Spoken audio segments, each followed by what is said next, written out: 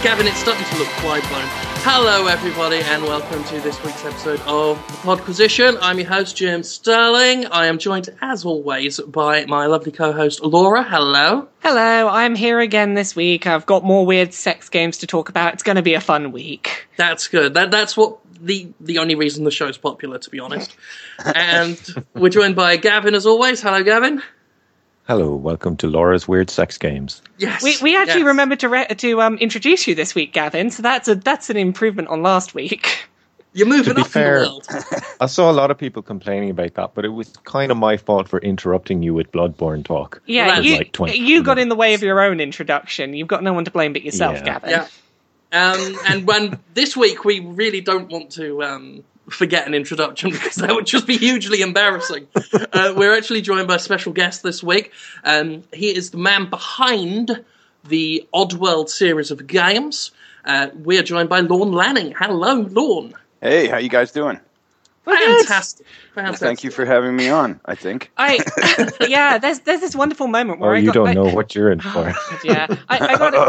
I got a message after last week's show being like, hey, so Lorne Lanning might want to be on the Podquisition, and just the general thing amongst the cast was, do you know what you're getting into? Do you know what this show is? Is this really the PR opportunity you want to be taking advantage of? Well, ask me that in about 30 minutes.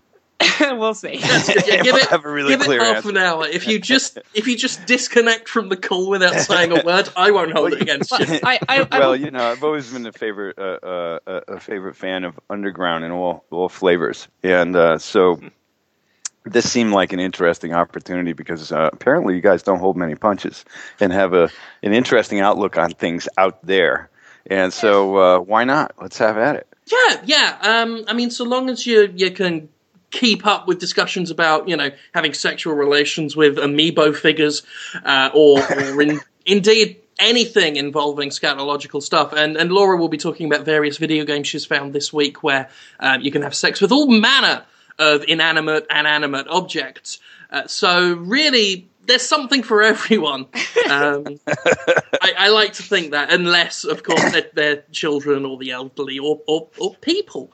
But that's fine. Or not a sick deviant. I mean, If you're a sick deviant, there's something for you, definitely. It's good. I see. Right, so I guess one of the big news bits that came this week concerning yourself, Lorne, was the announcement of Abe's Exodus is getting redone, is it not?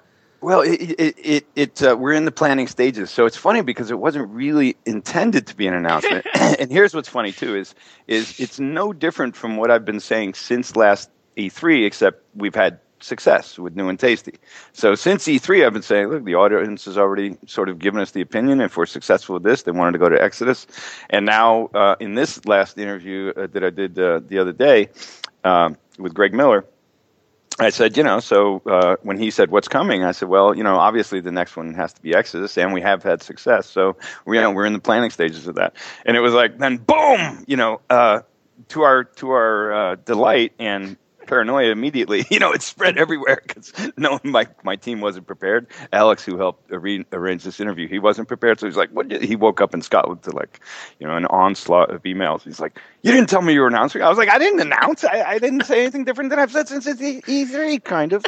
Well, that's games media for you. I mean, you can you could say it again now on this show, and the same websites will have the same headlines tomorrow. Well, exactly. It's re-announced. I am one of those people that wrote up the announcement story, and here's the thing, half of it was like, oh, Lorne Lanning, I get to talk to him next week. I should probably, there's news with him. We should make sure that becomes news and gets written up on all the headlines, just so that we have a piece of news we can talk about on the Podquisition, obviously. But, it's like, someone said a thing, I'll write that up. Doesn't matter if it's something we've already said.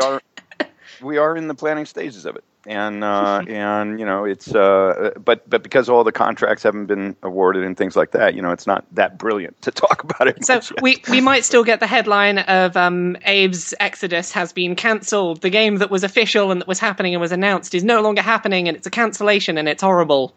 And that could still happen. The game that was never announced, yes. Yeah, the game that was never announced but was announced. So I'm knocking on wood that hopefully that's not the destiny. And it's all Laura's fault for spreading the rumors. Exactly. Yeah. We know who to blame and we know who to come after.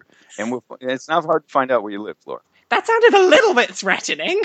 It's happening a lot in gaming recently, isn't it? Things don't really get announced, but they get announced.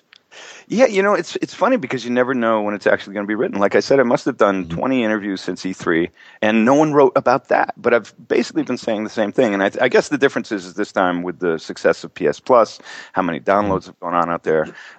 We have hit the mark that we said we were going to rebuild the new one if we hit that mark in terms of sales and stuff. So we're in a good spot. We just have to button up all the T's and I's and make sure everything's done right, and then we can have a formal announcement that says, yes, this is our goal, this is our time to deliver. But we're not at that phase yet, so we want to be a little cautious. But yes, it's kind of like Steam's early access, but with press releases, and a product that will actually work. Yeah, it's a beta announcement at the moment. I'm excited. I'm looking forward to it. Abe's Exodus is a game. Let's see, I can't remember which birthday it was. Maybe my 13th. I bought it. And I've got very fond memories of Exodus. I was a big fan of Odyssey before then, of course, but Exodus, I adored it. Although I have an odd, semi-traumatic memory linked to the game. It's not Oddworld Inhabitants is full. But I did buy it, and me and my brother and a friend of mine took a shortcut down an alleyway, and there was a man there who looked like Jake the Snake Roberts, the professional wrestler. And he asked us if we were the little fuckers that had been, I believe, throwing stones at his window or damaging his car or something. He was convinced that we were very bad individuals. I said I was 13, and he was a fully grown man, built like a brick shithouse. We kind of wandered off, and he said, yeah, well, don't do it again. And then just as I wandered off, I said, well, you didn't do anything. And he just suddenly went crazy and just, you fucking starting something, got right up in my face, started pushing me around, pushed me into the middle of the road, if I recall correctly. We ran. I was a very sensitive child. Tears in my eyes at this point. Ran to the nearest house I could find and bashed on their door, and he ran off. Then I went home and played Abe's Exodus. And that's my story. So that's the intro to Exodus. Look what you did to him, Lorne. So we were basically post-traumatic therapy. Yeah. Nice. But I've got other good memories tied to that game, playing it at my grandparents' house and whatnot. That game was one of the first that really struck me as something that I've talked about on this show before. That is one of my big reasons for playing games is indulging and immersing in an atmosphere. And that was one of the very first games that really got me with that. The very atmospheric feeling to it. I loved it. You get very lost in it. But it was way too hard for me because I suck. So I also used to rage a lot at it. I think I was about 6 when it came out. So yeah, little too difficult for me at the time. My memories are much more like I came to it later. A little bit late to the party. But games generally were much harder then anyway. Oh yeah. They were. Yeah, and it was tough. It was tough to tune a platforming game, especially when it was digital and you were just using sprites, which meant you were playing back. You didn't have analog flexibility where you could say, well, I'll make them run 5% slower, 7% faster. You didn't have that ability. So the tuning of those games was really difficult because they were already sort of largely pre-locked into timings just because of the way animation playback was. So we'd have to change it wasn't like we could just dial it, like a machine gun tuning it where you go, no, it needs to spit out more bullets faster. And you just push a little slider or you just change the parameter in the script and that's happening. This was like you had to go redo your motion code, you go redo all your animations. So it was really tough to tune, and it was either too easy or too hard. And that's where we were. We were like, oh, we couldn't, it was very difficult for us to try and find a spot where we thought at least a lot of people would have fun with it. Yeah, I remember at the time I didn't have, it was obviously a difficult game, and but I got through both Odyssey and Exodus as a kid, and I tried replaying it again many years later, but this was before the remake was out, and I was like, how did I do this as a child? I couldn't get past the first stages. Well, that tells you what happened to your dexterity and your concentration ability, right? I'm just falling apart now, just old and broken. Yeah, welcome. Now, I'm going to take this in a bit of a different direction, because this is a question that I feel I have to ask in any interview I do now. Most recently, I asked this question to Tim Schafer, and he gave a very lackluster answer. So here is the question. What is your favourite butt in video games? My favorite butt in video games. Yep, favorite butt of a character in a video game. You know, I have to go to the endangered species hunting female, Lara Croft. It's, you know, I guess I it's imagine not a bad there's some better answer. ones. Yeah, What's that? It's a very obvious answer, I guess. It's not a bad Yeah, answer, but you know, you could have put some more thought into it. I know, but I haven't played many female heroines, you know, and why limit yourself to that? Do you like any man butts? Are there any good man butts in games? That never worked for me.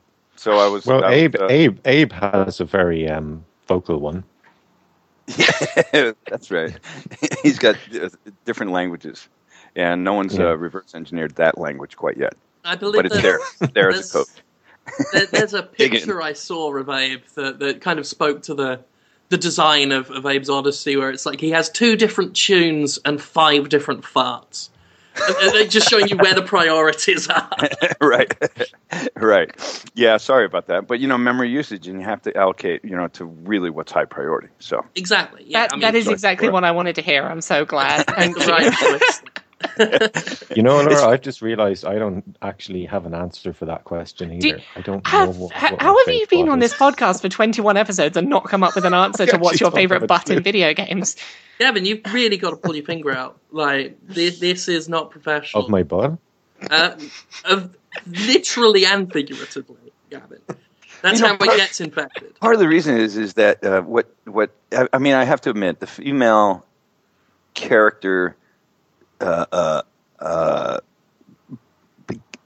paradigm out there in games, largely out of the 90s earlier 90s when I started making games, basically became repackaging a male action role as a female action role, but it really didn't embody what made females special. And what I mean by that is, like Lara Croft, what was she doing? I mean, people were saying, oh, this is the female role model. And I was laughing. I was like, are you kidding me? If this was a film, you'd be slaughtered by the critics. She goes into temples, robs them, and shoots every endangered species she comes across. Are you fucking kidding me? This is the role model? So aside from the fact that they did a great job in the game and all, I found it hilarious that everyone was putting her up as a role model.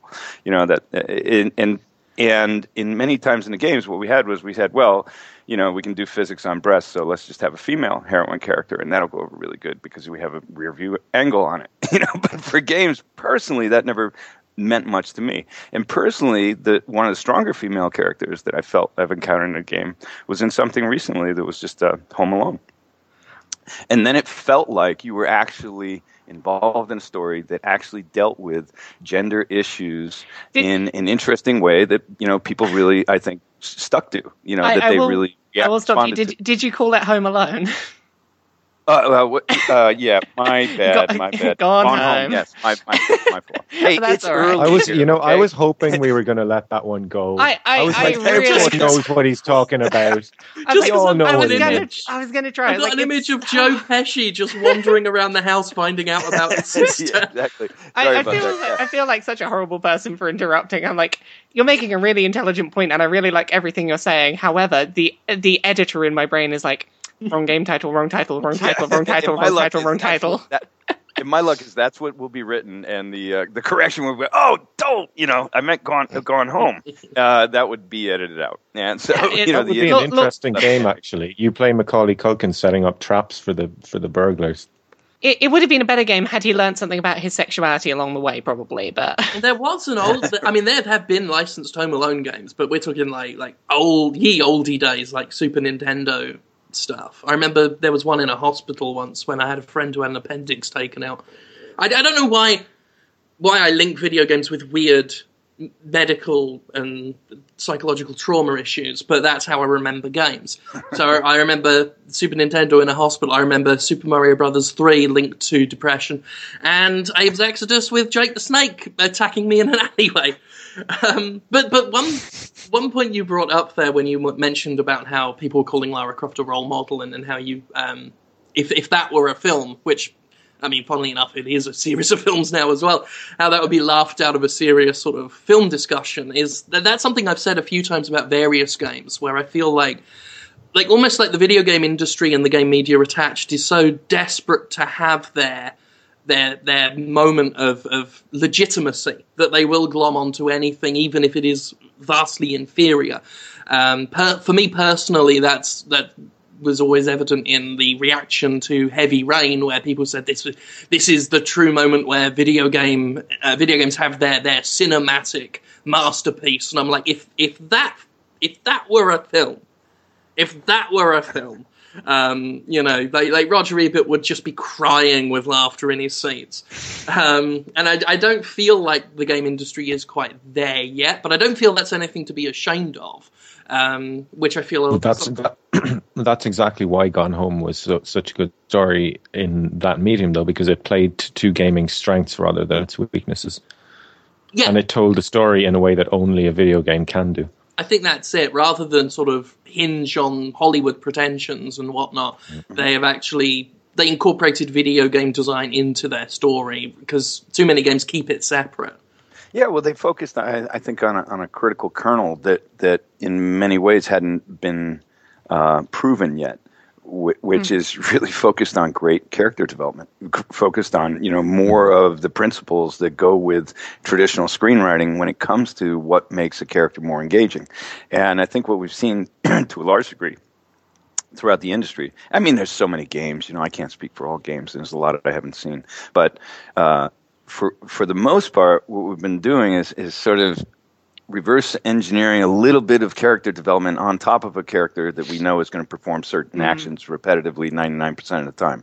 And when something like Gone Home separates out of that model where it's not about action, it's about really story discovery. And we could say the same for Myst, adding puzzles, right? But being an actual relevant, good, decent story. Gone Home. And in the context of games, your point of we really tend to inflate our minor successes, I think that's totally true, and probably also totally necessary, because we really should hail every minor success in that direction. But what's happened traditionally, I think, with screenwriters is we bring in screenwriters and they're trying to write a film. And most of them don't really understand games, and that's happening better and better. I think that's happening better with Grand Theft Auto 5. I can picture them like trying to explain it. So basically, at the end of every scene, you have to make it end in a big fight. Somehow. Right. How the fuck do you actually write that? Yeah. You have to make it end in a fight, and you have to write the story into an arena. Well, I think that is why most people compare video games to. If it were analogous to the film industry, it would be nothing but Michael Bay films at the moment, because they have that, well, everything has to end in a fight. And only recently we're kind of more embracing on a wider scale this idea that no, not every game does have to have a big fight in it. Yeah. That's what really I loved about Gone Home, because I didn't know anything about that game coming into it, like nothing. And I thought I was playing a horror game. I was like, when is the boogeyman going to jump out at me? And that made it almost a more interesting experience. I know a lot of people didn't like that game, but... Well, of course people don't like it. It's not a game. You don't do anything. There's no win state. There's no lose state. It's not a video game.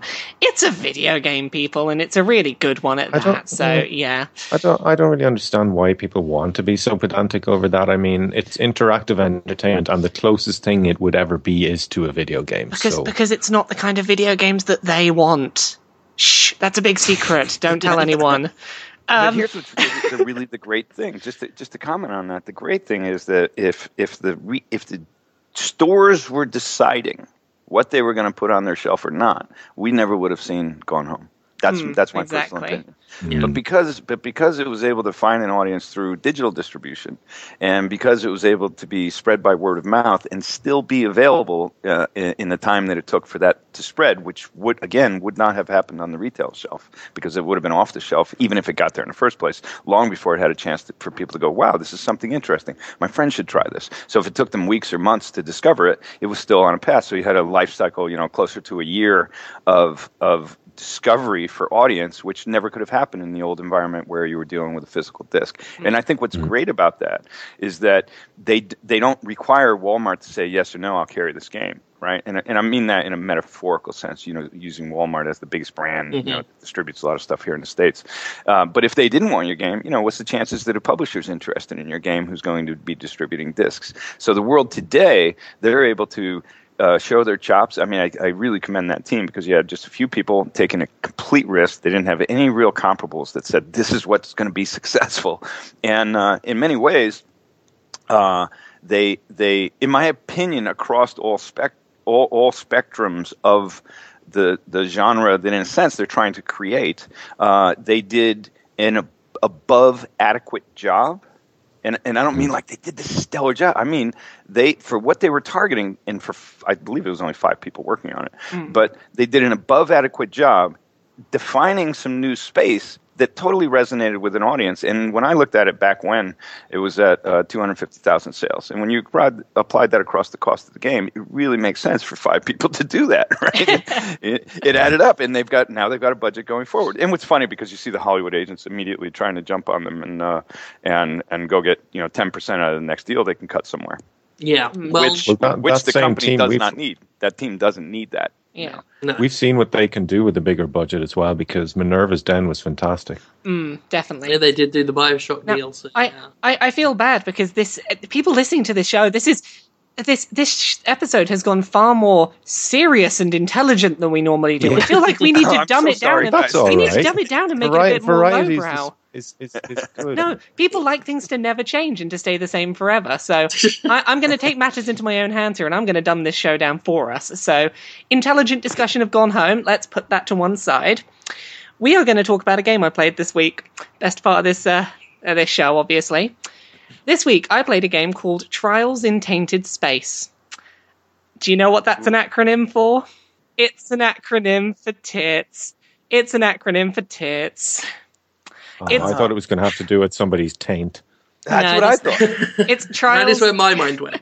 Trials in Tainted Space is an acronym of tits, and it's a game where you fuck space lizard ladies. It's a weird game. Again, I find they happen.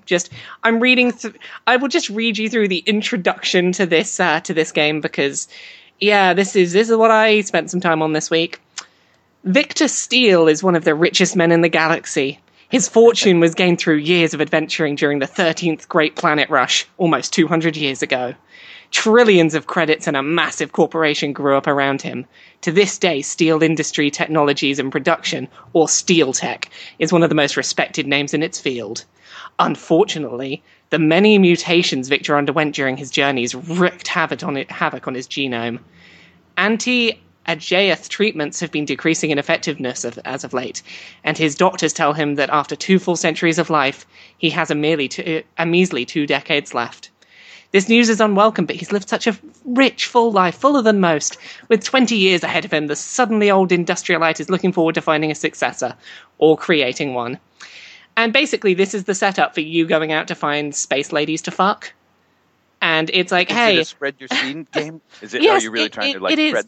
No, you are literally just going around... their universe with your offspring while you still can? You have 20 years to travel space and fuck as many, mainly animal-themed, space women as you can. So the various races of space lady you can go after, should you choose a pure human like himself, a dog like Asayur, famed for their loyalty and friendship, their fluffy tails and their pointy ears, maybe different choices. There's lizard ladies. It's all just about having sex with space ladies. Good. Is it? This just sounds like Mass Effect as written by DeviantArt. Well, it's Mass Effect as a lot of people have asked for it to go, which is to basically become a space romance simulator with no shooting. That is all I hear about with Mass Effect most of the time. It's that's just the thing I care about in it. But you guys know the theory about the Asari in Mass Effect, don't you? What's the theory? There's 2 things to this theory. The first is the conversation that the guys in the pub are having, and they're all saying that they look more like their own species. And there is one moment where you find a naughty magazine in Mass Effect, and on the front of it is a blue gelatinous blob, which is basically an eldritch horror. And that's the porno mag. And that actually kind of implies that Asari are horrific tentacle monsters, which fool us into thinking that they look like each species. Yeah, that is canon, that they their appearance, because of the way they can interact with other species' minds, they have it set up so that other species will perceive them as resembling quite closely the shape and form of their species. So Krogans see the Asari as like big, strong, muscular women with like rock hard arses, and humans see them with more sort of curved arses. I don't know. But really, they look like, the student things in Bloodborne. That's fine, as long as I don't ever have to see that, then that's fine. And here we were talking about that really quality Hollywood script writing and character development hadn't been happening in the industry. Hey. And yet here it is. Some pretty good script writing. It's the intelligent writing of, this man has a lot of money and he's in space. He has to fuck a lot of space women, otherwise no one will have his money. Well, now I'm interested to play. Well, it sounds like... But what I thought you were saying when you first said Trials of Tainted Space, I was thinking Trials motorcycles shrunk like in Fantastic Voyage through having to navigate tainted spaces in the worst possible context. Oh, God. And that idea Nintendo was like, jumped wow. on that. Like, put that on the 3DS, I would play that. I would play that. I would play it too. So, it's sick.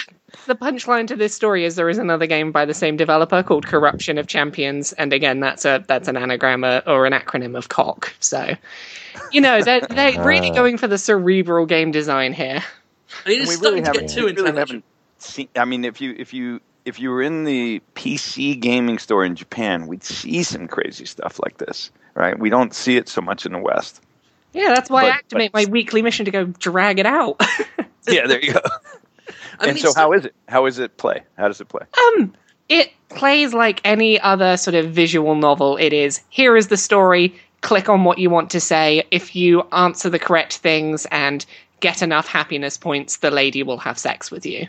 All right, so there's no actual real-time interactions like press X to finger taint. No. It's much like when we had the fish fucking game right at the beginning, coming out on top, where it's like, it is just a case of say the right things so that the thing or person will let you have sex with them. That is how it works in real life.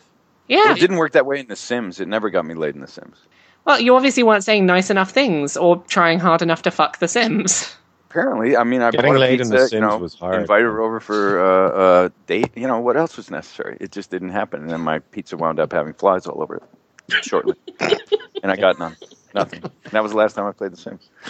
Because why bother? Why bother? If you get no sex and flies on the pizza, like that's the ultimate double whammy of lifetime failure. I was like, it is. I actually find that The Sims I've always found The Sims is pretty much psychological torture, because you're constantly trying to keep these little bastards happy, and in so many ways, and it's really difficult to do.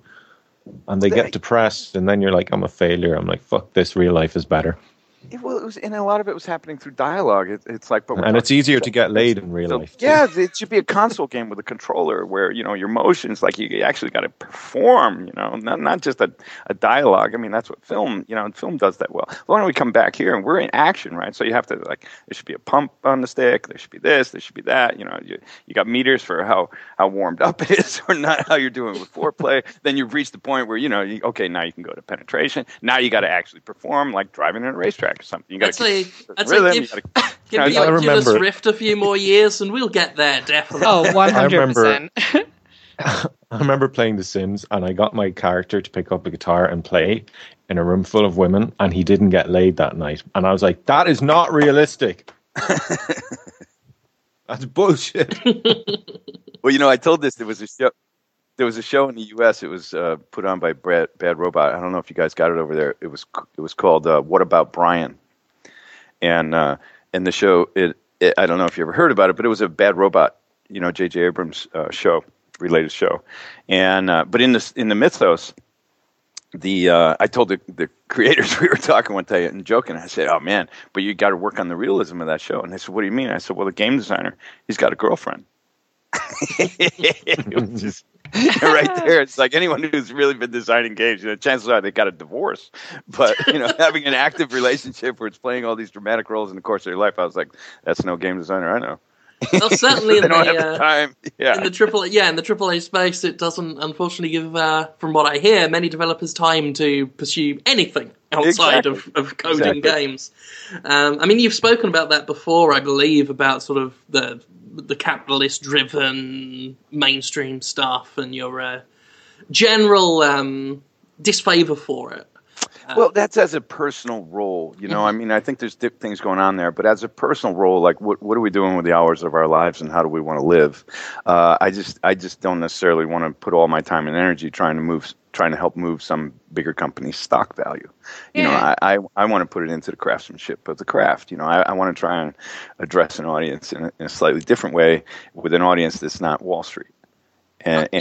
And that's what I feel like, what we're looking at is we're looking at a lot of, I mean, this is just the fact of life in the West and, in capitalism. But what we're looking at is we're looking at a lot of products that are really the audience that they're trying to appease is Wall Street. In the process, what they're trying to appease is they're trying to get lots of consumers to buy the games.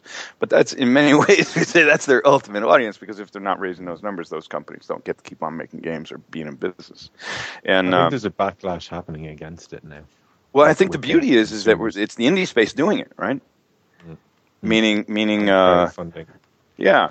I mean, the indie space, like we're seeing things, we're having the conversation about Gone Home, and we all know the game we're talking about, right? And that was not something that was pushed by a publisher. They had a big marketing budget. They had any of that. It's just, it got out there. They found their audience. It spread, and we're able to talk about it today. Couldn't have happened 15 years ago. Yeah, it is the wonderful age of lower barriers to entry for game design that are allowing people to tell personal stories, and it's making a wonderful age of game design where anyone can tell their story, be it a very heartwarming, touching exploration of gender and sexuality, or a game about fucking space ladies. But both are now open to people who want to make them. Variety and choice, that's important. I mean, I can respect all that as well as someone who, because we're seeing it happening on the games media side as well. I mean, you spoke to Greg Miller the other day, and he and Colin Moriarty and those guys broke away from IGN and are doing the kind of funny thing. Myself, I've worked with Destructoid and The Escapist, and everything I do now is funded through Patreon, through audience contributions. I think we've...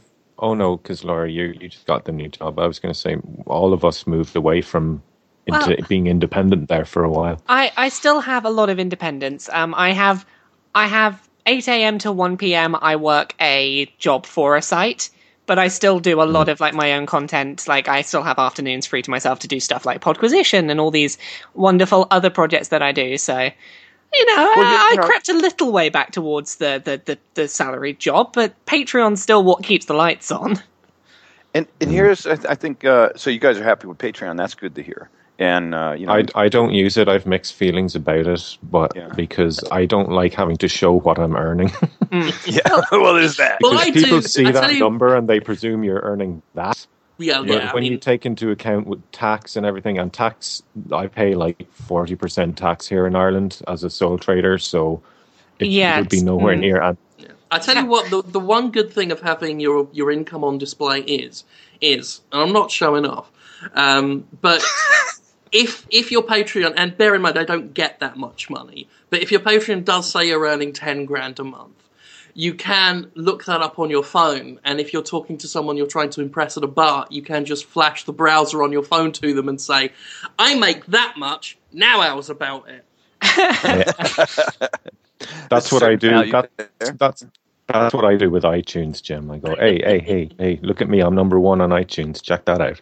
Well, you're kind of a pop star. When Podquisition was top of, or was really high in iTunes, I was showing that around, being like, we're higher than Note Vale in iTunes. Woo! It is good to have certain things on display publicly, but I mean, I think it's becoming increasingly more important to have to make sure that you're working for yourself more than for, as you say, raising someone else's stock. Right. And to add to that is that one of the filters that's naturally happening between who has a voice and who's finding an audience is that if we rewind this and we go back to the days when if you were going to have a show, you were either on a radio or TV or or you had a puppet stand on the corner, right? But that was about it, right? You didn't have many options beyond that. And what was happening in that model was a network would figure out that, we need a game show. We need a game show because games is an increasing market that our audience is showing interest in. And if we don't supply that show for them, we're going to lose more viewers. And so that would be an MTV type problem, right? And so then what they would do is they would say out and say, we're going to hire some game people. Let's do a bunch of interviews. Let's bring people in and see which one is going to sit in that chair that we're going to have the camera on. Now, what's happening today, as you just described, Laura, is you got your 9-to-5 job, as we call here, and then when you go home, people can't keep you from producing more podcasts, more shows, more broadcasts going out there, and that is what's making the winning YouTubers or not. Right? That's what's making the winning podcasters or not, is that the people that can do it, you can't stop from doing it. They keep on being prolific, and with time, they gather a bigger audience. So instead of having a big corporation say, you know what, you won the lottery and you're in the chair and hopefully this show will go good and we'll keep it on the air. Instead, it's actually the content creators, which is what you are, and you're going out there creating that content and finding your own audience. And then eventually it's so big that corporations want something to do with you. I mean, that's a nice place to end up. Oh, well, I think that was one of the funniest things that happened to me is when I did leave The Escapist. They're owned by Defy Media. I left The Escapist, and then I want to say 2 days later, I got an email, a message from someone from Defy Media who said, "Hey, your YouTube channel's really popular. Would you like to work with us?"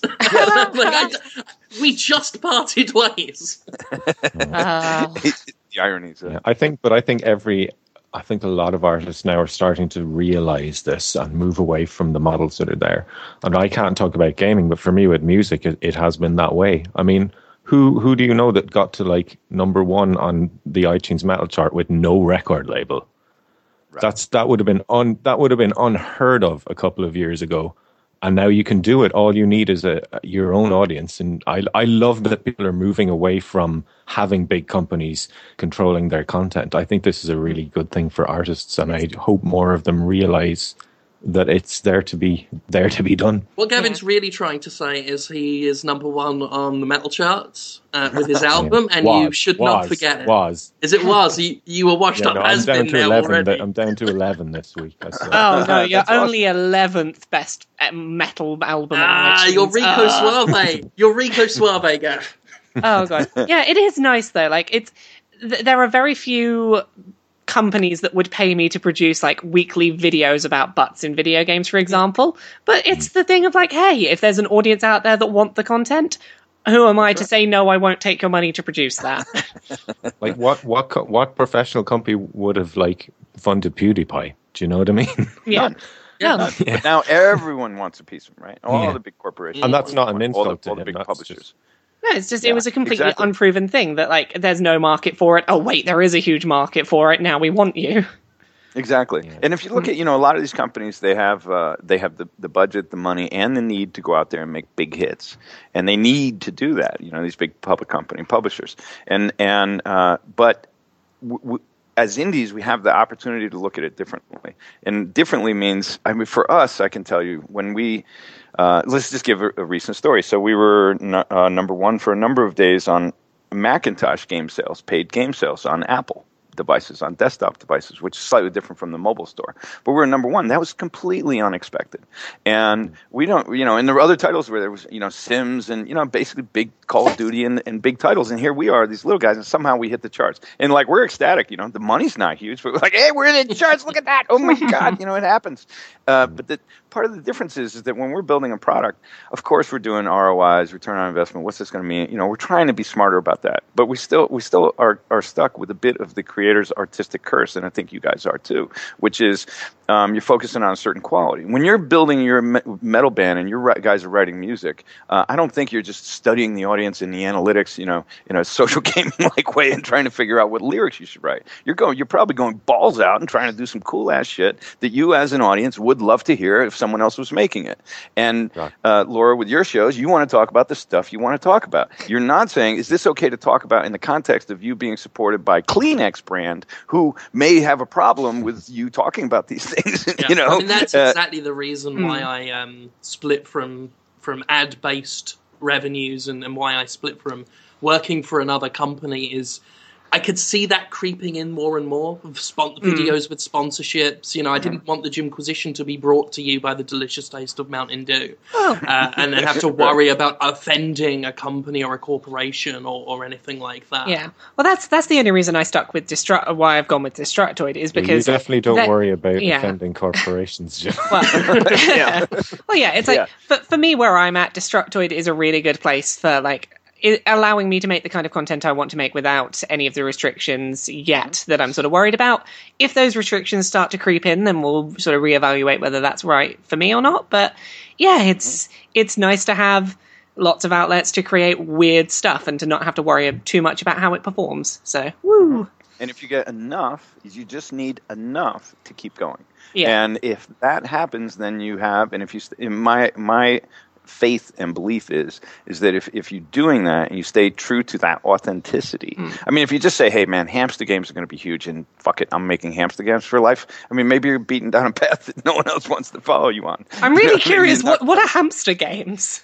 Well, hamsters, you know what hamsters are. Yeah, I know what hamsters are. You just believe, you said, it's like, what was that movie? What was that movie where the guy was into puppetry? With John Malkovich. Being John Malkovich. Yes. Yeah, it's like, he just thought puppetry was really the art form that needed to change the world, right? And what I'm saying is if you believed hamster games is that art form, you might be barking up a tree to no success down the road, right? In my head, I'm just picturing a genre that doesn't exist now. I'm like, what am I going to do with this hamster in this game? Well, yeah. Gee, I wonder what you would do with the hamster. It's going up the butt. I'm sorry. It's going up my butt. There you go. So it's the what was his name? Richard Gere game.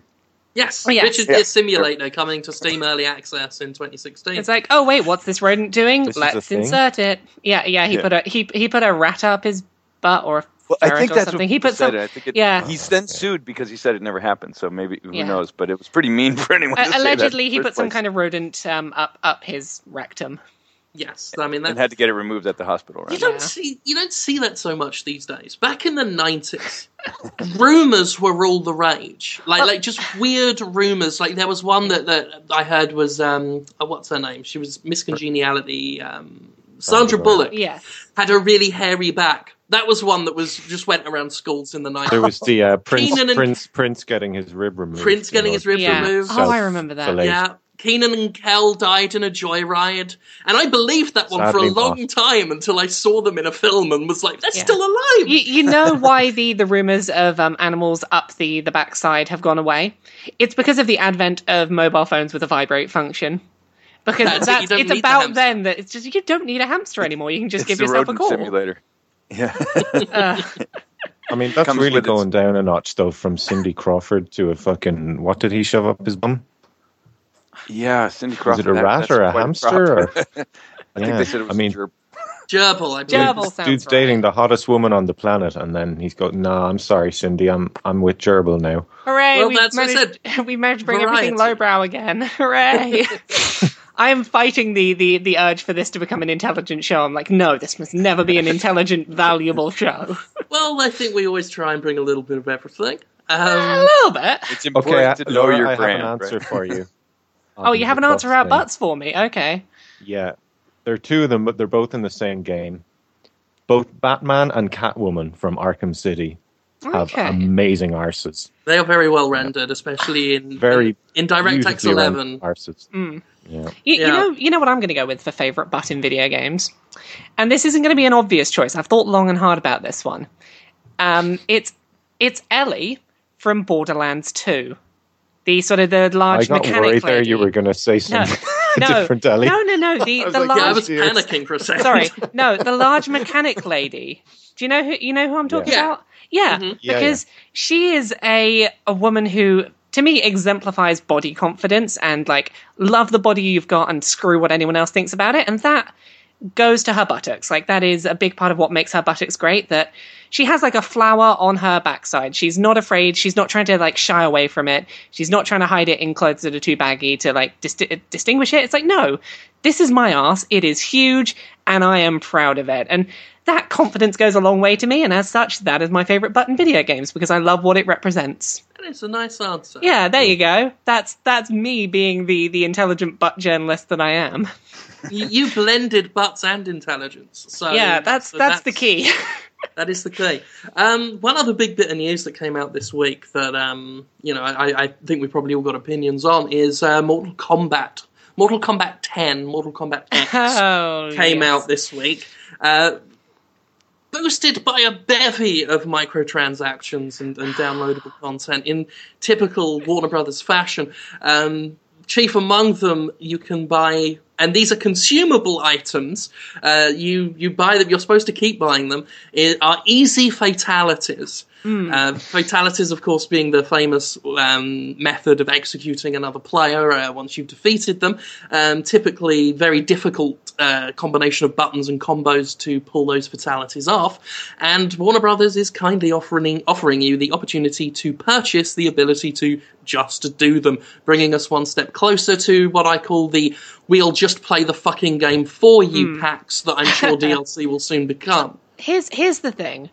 I initially hadn't picked up on the fact that they were consumable, and I wasn't too annoyed about it because I thought, okay, let's say that you and your group of friends like Mortal Kombat, you're playing it for the violence, but all of you are button mashers. None of you are very good at actually playing the game properly. You just like to smash buttons and then see violent stuff happen. For you, if this wasn't a consumable purchase, it would probably be like a reasonable thing to be like, right, I will pay a small amount of money. Now I can pull them off a bit more easily. And because they're after the win or loss has been decided already, it's not going to change whether you win or lose. It just changes whether both people in the match get to see some cool violence. Like, if it wasn't consumable, I kind of wouldn't have too much of a problem with it. But then when I hear it's consumables, where it's like, hey, $5 or whatever it is for 30 easy fatalities. After that, you want to do more, you're going to have to buy more. Well, that feels really seedy.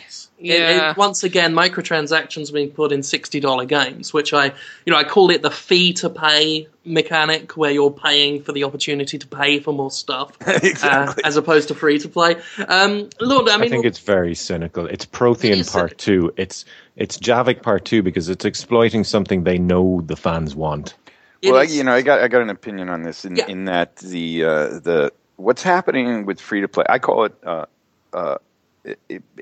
Basically, it's psychological design, which is they're focusing.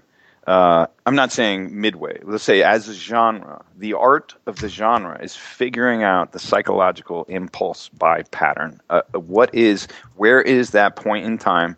And the Asians, the Koreans, and the Chinese are really figuring this out first. The social gaming companies in the West started really getting into it next. The MMOs understood it to different degrees, but in free-to-play, it really turned into this different science where it's like, how do we, it's more like drug dealing. How do we get them tasting, and then how do we figure out exactly when they need that next boost, and how do we make that the purchase pattern? The impulse buy. And so they're hiring designers based on their ability to figure out impulse buying rather than their ability to be, super creative and come up with a great story. And I'm not judging them. I'm just saying this is what's going on. But knowing some of the people that were in charge of, without naming names, monetization at big, huge social gaming companies, in their opinion, they looked at it and said, eventually this is going to be illegal. And eventually it'll be illegal in the way that some gambling issues are illegal in different countries. In that, if you are now focusing on what you know is a human behavioral pattern, where a game like Candy Crush that should have cost $9, someone is actually paying $100 a month for, maybe they're being ripped off. Now, maybe on one hand, they're going, no, I'm fine. I think it's fine. I really love Candy Crush. On the other hand, you're going, look, it's really $10 worth of product. Yeah. And you're able to figure out a way to charge that for $1,000 over the course of the year. I mean, I read a Business Insider article where the writer, she said, hey, the headline was like, I figured out how to save $47 a month on Candy Crush. And I read that and I was like, what you're really saying is I'm a huge fucking idiot. Because who's paying that? So what happened was we figured out how to a game that maybe you used to pay X amount of dollars for, we're figuring out how to sell that to you again and again and again and again and again. And it really is focusing on human impulses that in some degrees are, they're subconscious. The player is not paying attention. They just know that they have this urge at this moment. And the people who win this space the best, they understand that moment and they know how to put that that in-game purchase, that pay item right there at that moment, so you're compelled to buy. And this is a very well understood science that the audience is encountering but doesn't necessarily understand. And so it's really playing off of, sort of addictive behaviors. So I think eventually there's going to be more scrutiny on this, because the more that science is understood, the more the audience can get gouged. Now, one thing we see is that the trend of that, right? Like 4 years ago, if you were saying we're going to build a free-to-play game and here's our business model, if you said that we're going to have 100 million players, and out of that we're going to monetize 3%. The investors in this community might have believed that was possible. Today, if you're saying 3%, they go, you're not going to do that. At best, you're going to do 1.6%. And so what's happening is more and more, it seems like the audience is picking up on, well, I'm really interested in free, but a lot of the offers are kind of a rip, and so they're backing off. So you're monetizing a smaller and smaller percentage of the audience, unless your game's like, World of Tanks, which is you're in a whole different action model where you're buying ammo and stuff like that, and people feel like they're actually getting a good deal in the hours they're playing, because they're logging hundreds and hundreds of hours into something. But so not to generalize at all. But anyway, my rant's over. But it was a very good rant. There are really good free-to-play games out there that do, as you say, they provide the quality product first and then worry about monetizing. We've seen this with Blacklight, Retribution, Loadout, these games that are first and foremost excellent games you can put hours into without ever spending money. And then that makes me want to give them the money because I want to, not because I've been made to feel like I have to. Have you guys ever bought a nasty little microtransaction and felt dirty afterwards? I bought the one in Assassin's Creed 4 to make you get more ship money stuff quicker. That is a shame. Yeah, I did one with the dirty afterwards. I did one with the Mass Effect 3 multiplayer once, and because I had some Microsoft points sitting around, and there were too few of them to spend on anything else, and I was like, well, I can buy a booster pack of items for the multiplayer, and I just felt horrible afterwards. That's where I find it especially despicable is when it's an actual free-to-play game. We understand that there's going to be some psychological pummeling to try and get you to spend money. That's the trade-off for it being free.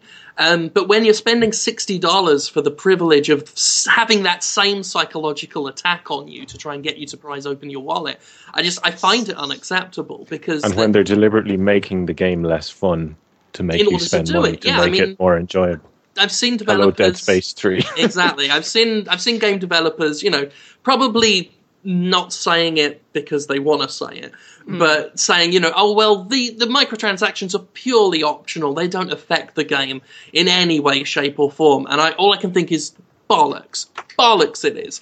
You wouldn't put the microtransactions in there if you didn't want people to buy them. And you wouldn't want people to buy them without trying to find a way to make them buy it. Mm-hmm. I think what's Can happening... you believe if, Oh, no, you go ahead, Lorne. Oh, sorry. But I was saying is, I think what's happening is that they're trying to reverse engineer an old solution into a new fix, and so they're trying to find this balance between. I mean, who's building Mortal Kombat? Is that still Midway? Or I thought it's NetherRealm, the studio now, and they're published by Warner Brothers. Who got it? Yeah. So I can't speak, to specifically any insight there. But what happens a lot in the West, and I hear this most from our friends in China that understand both models, is they say, what happens all the time in the West is the West thinks they're going to reverse engineer their existing game and just start adding in this sellable content, and they're completely off the mark. And so they don't sell for shit over here. And that happened with some of the biggest sports properties. The Western designers and publishers think that we're going to go into China with this big sports brand, and we're just going to kill it, man, because we got the market over there. But they totally don't understand the buying pattern of the audience, and they completely blow it. Even when told by the Chinese publishers, look, you have to do it this way, or it's not going to work. And even when they do that, they're like, no, we know, and then they fail. And so I think your reaction to that type of feeling like you're getting ripped off is not that uncommon, and eventually they pay the price for it. Because the audience responds and goes, I know when I'm being taken advantage of. And the audience will respond. I mean, it can take some time, but I feel like eventually the bubble always bursts, and we see publishers that probably, like you said with the free-to-play guys who who knew that at some point this is going to be illegal. It's like they know eventually the golden chariot's going to fall apart, but they are going to ride it hard and fast for as long as they can. Yeah. And I don't even know that a lot of them know it. I think they there's a number of them that may disagree with me. But that's coming. My opinion is coming from people who are in that space, who've been very successful in that space, and then when they're honest off the record. So I think there's a lot of companies out there doing it, and I'm sure some actually believe that it's the righteous path to follow, and it's better for the consumer, and blah blah blah blah blah. But there's drug dealers that feel that way too. Yeah. Yeah. What do we want to talk about now? Where do we go from there? Actually. You were mentioning like weird sex games, and then you were mentioning these different games with Victor Steele and all this tainted space. And I was thinking, here's a great one, right? So we got to go stop these big terrorist networks, no matter where they were. And what you're going to do is you're going to be this hot chick who has to go spread, some fatal venereal disease. Right, and you're now the spy infiltrator. You have to not blow your cover and spread as much of that disease. Is this a game that exists, or is this the next thing you've got in the works? No, I think someone should make it. Yeah, well, you're the game person here. Make this. Well, then I think you're an indie, so there's no publisher telling you can't. I'm almost certain. Like I'm just an audience wanting that game. I'm almost certain there's a movie with a plot like that, possibly one produced by the Asylum. It's really about self-sacrifice, right? And what a heroine. Oh god! If we want, I do have one more weird game to talk about this week. So I can very quickly talk about one more. Oh, sure, This is a game called The Golden Order, where you play a man who wakes up dangling naked upside down with jam on his face, about to be fed to a fish god. And it's a text-based story that's all told in rhyming couplets and limerick. So where is my story? So I can do... I'm not going to read the whole thing, but I will read just enough to get people interested. So... The splash rush of blood from his toes to his head meant two things to the man. Upside down, he's not dead. It seems only 45 seconds ago he ordered espresso with jam. The kindly barista turned round to him, proffered jaspresso and blam. From 30 feet high it occurs to him the way his next moments will be, as he stares eye to gigantic eye with a goldfish the size of a tree. So I'm not going to go any further. Very interesting. That is an interactive poem/game thing made in Twine that I played this week, and it's charmingly written about nakedly trying to escape a fish. I genuinely worry some of this is Laura bait. That there are people out there that are like, I can throw something together, and if it's silly enough, Laura will play it now. It'll just get on the podcast. Yeah. There's a mark. For me, I've just been playing Dark Souls still. Oh, wow.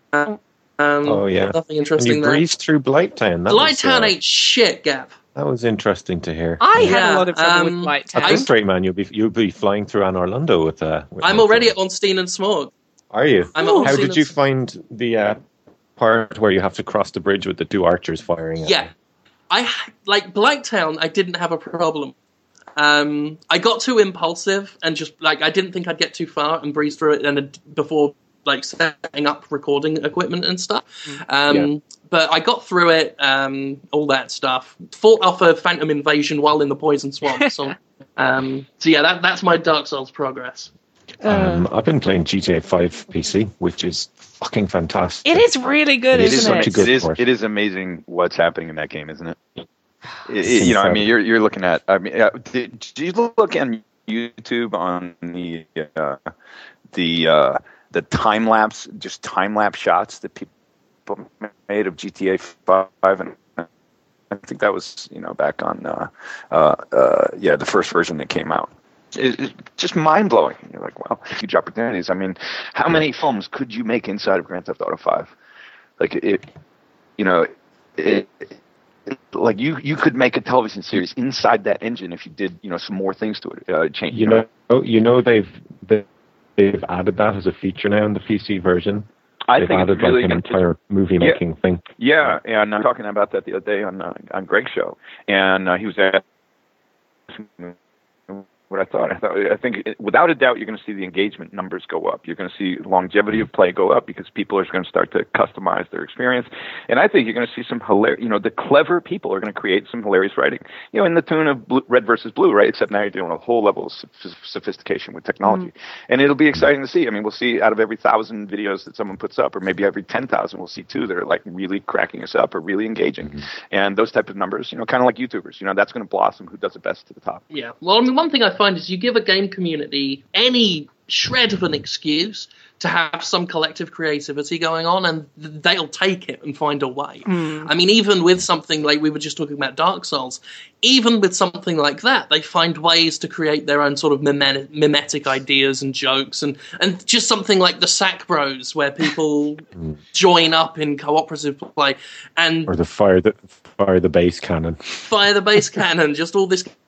And we see it with Bloodborne at the moment, people like people writing "Oh Yarnum" on messages just everywhere, and just people who express themselves as not just individually but as a collective. And we see that on Twitch TV now. Twitch plays Pokemon, Salty Bear, all this kind of stuff. And certainly things like the director tools in Grand Theft Auto PC will allow that. Although it also allows a man to make a video of Franklin kicking a cat to death, which has made headlines recently. In my opinion, is fine because it lets us know who that man is.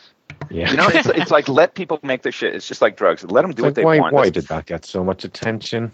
Yeah. Why did people go and fucking put that up all over? Like, the guy who made the more you rage about stuff like that, the more visible it is. I just think if it had just been left to die in a corner, flag it as something I don't want to see any more of, right? The guy who made that video actually wanted to redress the balance, and now has a video of a small terrier dog savaging a group of humans on a beach before throwing itself into a fire and dying. Now I want to wrongs make the wrong. The gamer creed. I want to see it. But yeah, the city is fantastic, and you see it just gets a whole new life, and it's just so much better looking and gorgeous and runs so smooth. It's such a good port. I'm really pleased with what they did. I know some people have been having problems, especially with the DRM, but once you get it running, it's fantastic. There's some amazing things there. Agreed. And somehow, amazingly, people stayed supportive of that brand. I mean, at the publishing level, because if you remember the first 2 Grand Theft Autos, it wasn't flying off the shelf. Yeah. It is nice when a publisher sees some faith, like shows faith in something and sees something that they can build off rather than wait for the instant success. And, Prince of Persia is another one that actually sort of saw some second life there in that, they brought it back. And it became something better than ever, actually. Well, I mean, that was back when Ubisoft, back when I really liked Ubisoft as a company. They brought out Prince of Persia, Beyond Good and Evil. They were taking big risks and doing all sorts of cool things, and now they are what they are now, which is a bit sad. Sands of Time was quite a big success for them, wasn't it? It was. Which one? Sliver of Time? Sands of Time. Sands of Time, sorry. Yeah. Ubisoft are no longer our favourite company on this podcast, I think it's fair to say. I still like them. Excluding Gavin, who still likes them. I had to defend that on Twitter today against some guy who's like, why do you hate Ubisoft so much? I'm like, no, you're confusing me with Jim and Laura now. No, you're the one who hates Ubisoft, Gavin. Why do you hate their games so much? Anyway, time for questions. I think I'll upset Gavin there. I'm sorry. Time for questions. We've got some questions. So from Bleary Line 7 on Twitter, what are all of your favourite uses of licensed music in video games? Shall I go first? I've got 2. I've got one as well, so I'll go after you. Okay, the first one very quickly. Sympathy for the Devil in Black Ops. That was amazing. It was a complete rip-off of Apocalypse Now, but it was still really cool. You're on a boat and you're going down the river annihilating peasants, and it was disgusting and subversive. And you've got the Rolling Stones playing while you do it. And I was like, yeah, this is a really well-done scene. And then the other one would be Far Cry 3, when you were burning the crops with the flamethrower, and they had that really cool kind of reggae dubstep song playing about getting stoned while you're burning all the crops, and I thought that was a nice little subversive moment too. I know for me, like the one that stands out whenever I think about this question is the right at the beginning, the first mission of Saints Row 4, where you've got I knew you were Aerosmith's. going to say that. Yeah, I know, but I bet it's going to be. Yeah, it's so good though. It's.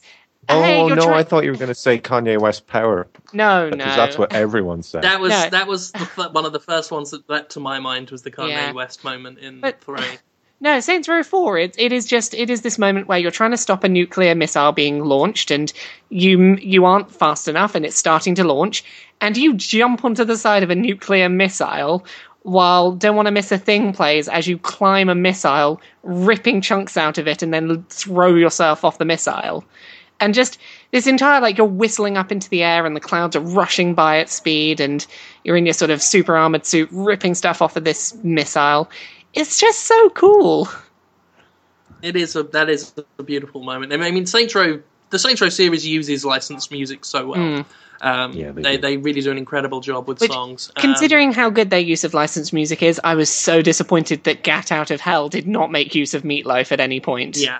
Like, that seems like... didn't they have You Got the Touch from... Yes, they had... movie in 4 at one point? They had it at the end of 4 when you get into this big mech thing. It worked pretty well, though.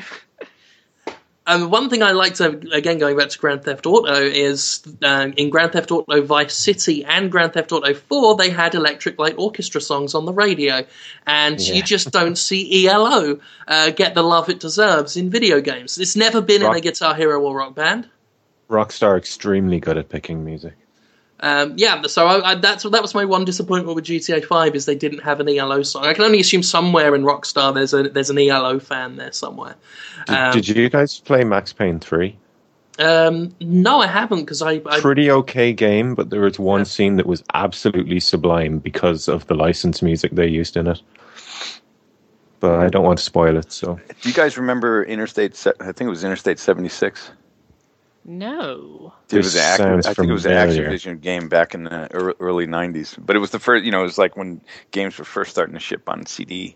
And so for the first time we were hearing real music, and that's what comes to mind. But I don't remember specifically who was in it. But it was really cool because it was like 70s music, and it was 70s cars, it was cool. It was cool stuff. It was kind of a predecessor to the in spirit of the GTA franchise. The idea was you were supposed to be able to drive further around and with these cool old, sort of American muscle cars. And then it had that, it was bringing in real music from the 70s, and it was cool. That's what comes to mind, but I don't remember the specific acts of songs that were in there. And of course, Brutal Legend, of course, knocked it out of the park. Brutal Legend, no matter what you think of Dragon Force, the moment when Through the Fire and the Flames came up in Brutal Legend was pretty amazingly set up. That was amazing. Fallout, of course, I love their use of thematic music, sort of the old. Are you guys shocked that I didn't say Fallout 3? I am actually shocked. It's up to me to do it. Lorne, usually Fallout 3 is my answer for everything. Yeah. But just that first trailer of Fallout 3, as it's just coming back from the radio with the I don't want to set the world on fire. Incidentally, I do that around the house a lot. Just that line, because I can't remember the rest of it. It annoys everyone. And that's underutilized music in games. Is like recorded on clay, old jazz blues. Creepy old lounge music from the Flappers era. I mean that music just always creeps me out. Like in The Shining. Yeah. And BioShock would be BioShock did well with that. And actually, for as much as people don't like the game in particular, I still really like it. I'm one of the few defenders of it. But Silent Hill Downpour, I think it was the last main Silent Hill game, kept thematically playing Born Free. You play a criminal, a convict whose prison bus crashes, and there's an old-timey gramophone that keeps playing a vinyl copy of Born Free. While you're doing all these sort of really creepy moments, and it's just really beautifully done from a stylistic angle. There is one other answer I've got, which Red is Dead as well. Oh, yeah, Red Dead is good. I think for me, I really like how Alan Wake did it, where they pick one piece of licensed music to sort of end each segment of the game, and each time that you sort of bam into the credits and like get your little moment of respite. They picked really thematically appropriate bits of licensed music. I was actually going to bring up Alan Wake. Then you get the part with the fireworks and the stage show with the kind of that is the awesome. big rock song. That was amazing. And they used Space Odyssey as, I think, was it the main ending credits, or certainly the ending of one of the episodes? And I did kind of freak out a little because I think they had Tom Waits as well at some point. Yeah, they had just beautiful music choices. It's just to comment on slightly off topic, but Alan Wake's come up a few times, right? And I think it's like Alan Wake is one of those games that really tried to push some new innovations and some new space, but was also trying to do it at a AAA level. Right, so the possibility of getting new play styles and new innovations right on a big new AAA title is pretty hard, right? It's going to sell for full price, and people are going to judge it like it should have been sequel number. Like we look at racing games, or we look at fighting games, or we look at big brand sequels, and we know the game, and we expect that they should be doing it better right now. Grand Theft Auto 5, if you didn't do it Grand Theft Auto better than Grand Theft Auto 4, you fucked up, right? But you did, so we sense that logical progression. We want that logical increase in quality, but they've had many iterations to build upon it, right? And there's many other comparables out there to look at. When you do something like Alan Wake, you're really taking some chances. And I think, to a large degree, there's an element of the audience that appreciate it, but the rest is just like, well, this wasn't as good as the other one I played. And so that's what's continually sort of depreciating the risk-taking ability of the big publishers. And I think Alan Wake is kind of a good example. A lot of people loved what they did and what they were trying to do. But did it play as well as the fifth generation of a proven genre? No. And there's a reason for that, because it's hard to innovate. I think one big irony with Alan Wake as well is it was originally exclusive to the Xbox 360 and Microsoft came up with all sorts of bullshit excuses as to why it couldn't be on PC. And when it eventually, some decision was finally made, someone got their head out their ass and put it on PC, and it became a pretty damn good success. I believe they made back all their sort of costs, certainly of porting it. And like it was just so much more successful on PC, where I guess that kind of risk-taking seems to be rewarded a lot more, and certainly people on Steam, maybe it goes back to that impulse buy thing. People are so much more willing to spend their money on Steam games because they're there, just so easily accessible. They're very happy to give anything a try, and I'm so glad that I did that with Alan Wake. I gave it a try on a whim, and it's one of my, regardless of all the problems, it's one of my favorite games of last generation. Yeah, it's fantastic. Yeah, I agree. Myself as well. And I acknowledge that they didn't get it perfect, right? And I don't know how they could have in the... Yeah, exactly. Yeah, and I believe they're the guys who did Alan Wake. They're working on that, what's it called, Continuum, or that weird TV/video game thing that Microsoft is trying to push. Yeah. Something with time travel and live action stuff, and Lord knows what they're doing. Yeah. Lord knows what Microsoft's doing with its obsession. That's one of those ones that you're going to have to see what it's like before getting hyped for it, because that's the best way to describe it. It could be another Heavy Rain, Yeah. Yeah, okay. Or another Beyond. Yeah. Beyond. Did we have any more questions worth asking, or were they still just asking about piss and farts like they usually do? Most of them are piss and fart questions, I'll be honest. Well, if you're going to ramp, if you're going to do a mechanic of farts, you have to ramp it per sequel, right? Exactly. And so at least we possessed them and turned them into weapons in the second game. That is true. Abe's Exodus was innovative in the fart mechanic field, which is a little explored field that deserves more research. Well, it's like we put that in there, and then I wanted to take it out, and the publishers and the team was like, no, we can't. And I was like, all they're going to talk about is the farting, man. And totally, don't shy away from that. Be proud of the fact. I know, but I wanted to in the beginning. And I got a little scared because I thought that's all they would talk about. And then it was funny because then I got on CNN and they were like, "But Abe does something really unique," and I had no idea what they were talking about. And the people are off screen, going, "The fart," and I was like, yeah, he possesses guys." He just totally evaded me, which is completely embarrassing, but it happens. Yeah, the fart. But it's got to have value, right? So in the first game, it was just purely entertainment value. But in the second game, you actually caused the stink, and could get, and then it had additional entertainment value that added up to playability. Mm-hmm. Is this a good place to wrap up? Because I don't think we're going to top farts as mechanics as a place to end up. I think that's a good way to wrap things up.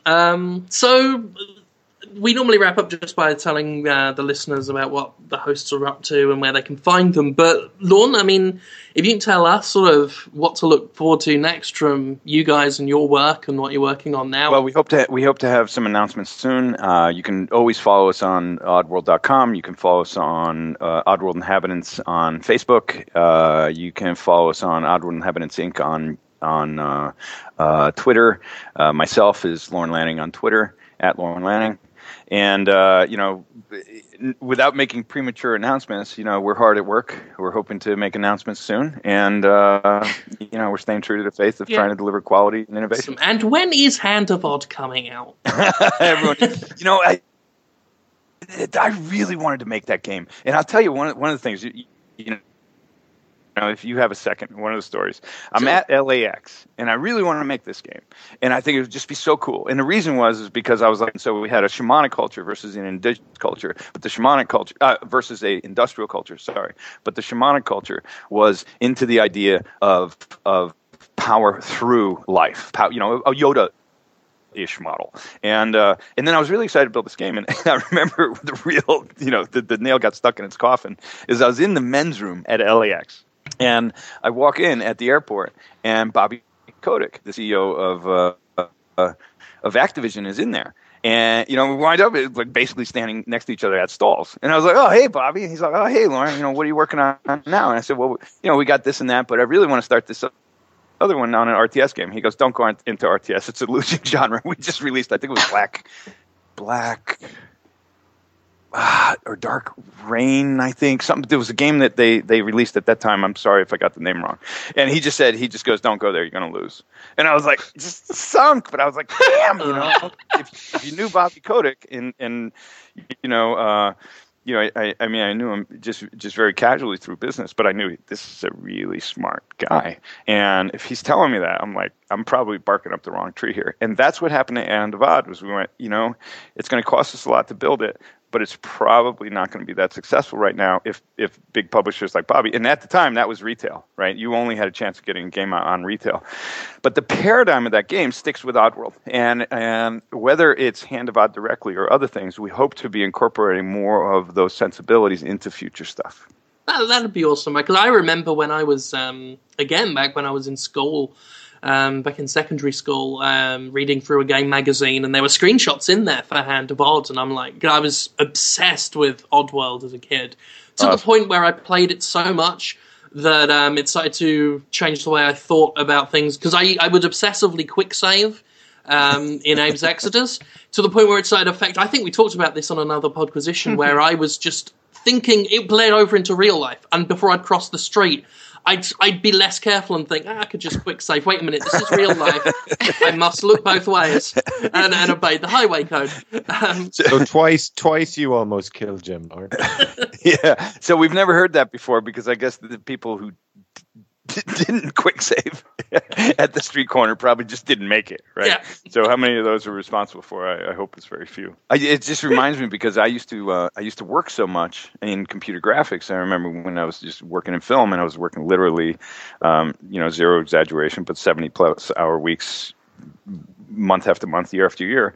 That was just my life. And I remember walking down the street, and I'd be like, oh, over there, you see that thing that we, that restaurant we want to go, and they'd be like, where? And I'd be moving my hand as though the mouse was supposed to go on top of where I was looking. I'd be like, man, I'm really getting fucked up, spending too much time behind the monitor with a mouse.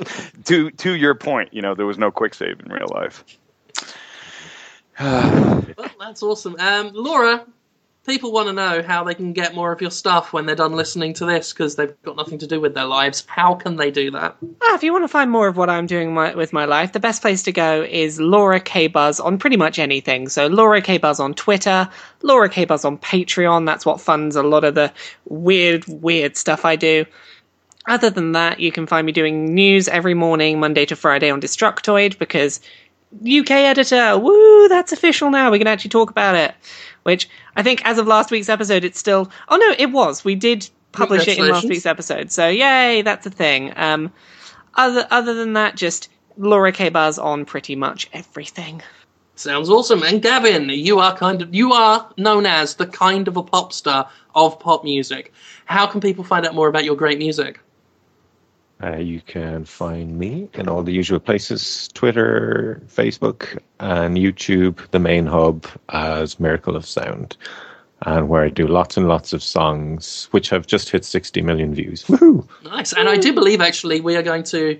I guess we're going to close out the show this week with a little exclusive snippet of your latest song that's based on Bloodborne, right? Yes. This is going to be the first place that people get to hear a little snippet of the upcoming Bloodborne song. That sounds awesome. Before we go, can I just say how nice it's been to have a fellow deep voice drawl on the show? Yes. Well, thanks for having me. No, thank you so much for coming on. Thank you for joining us. It's been lovely. A pleasure. Are you kidding? Jim, Laura, Gavin, you guys are hilarious and I love being on. So thanks for having me. And if you ever want me back, let me know. Okay, awesome. Yeah, maybe we will have you. Yeah, let Alex know. I will let Alex know. Yes. Episode done. Thank you all for listening. Goodbye. Bye. Goodbye. Dear. There we go.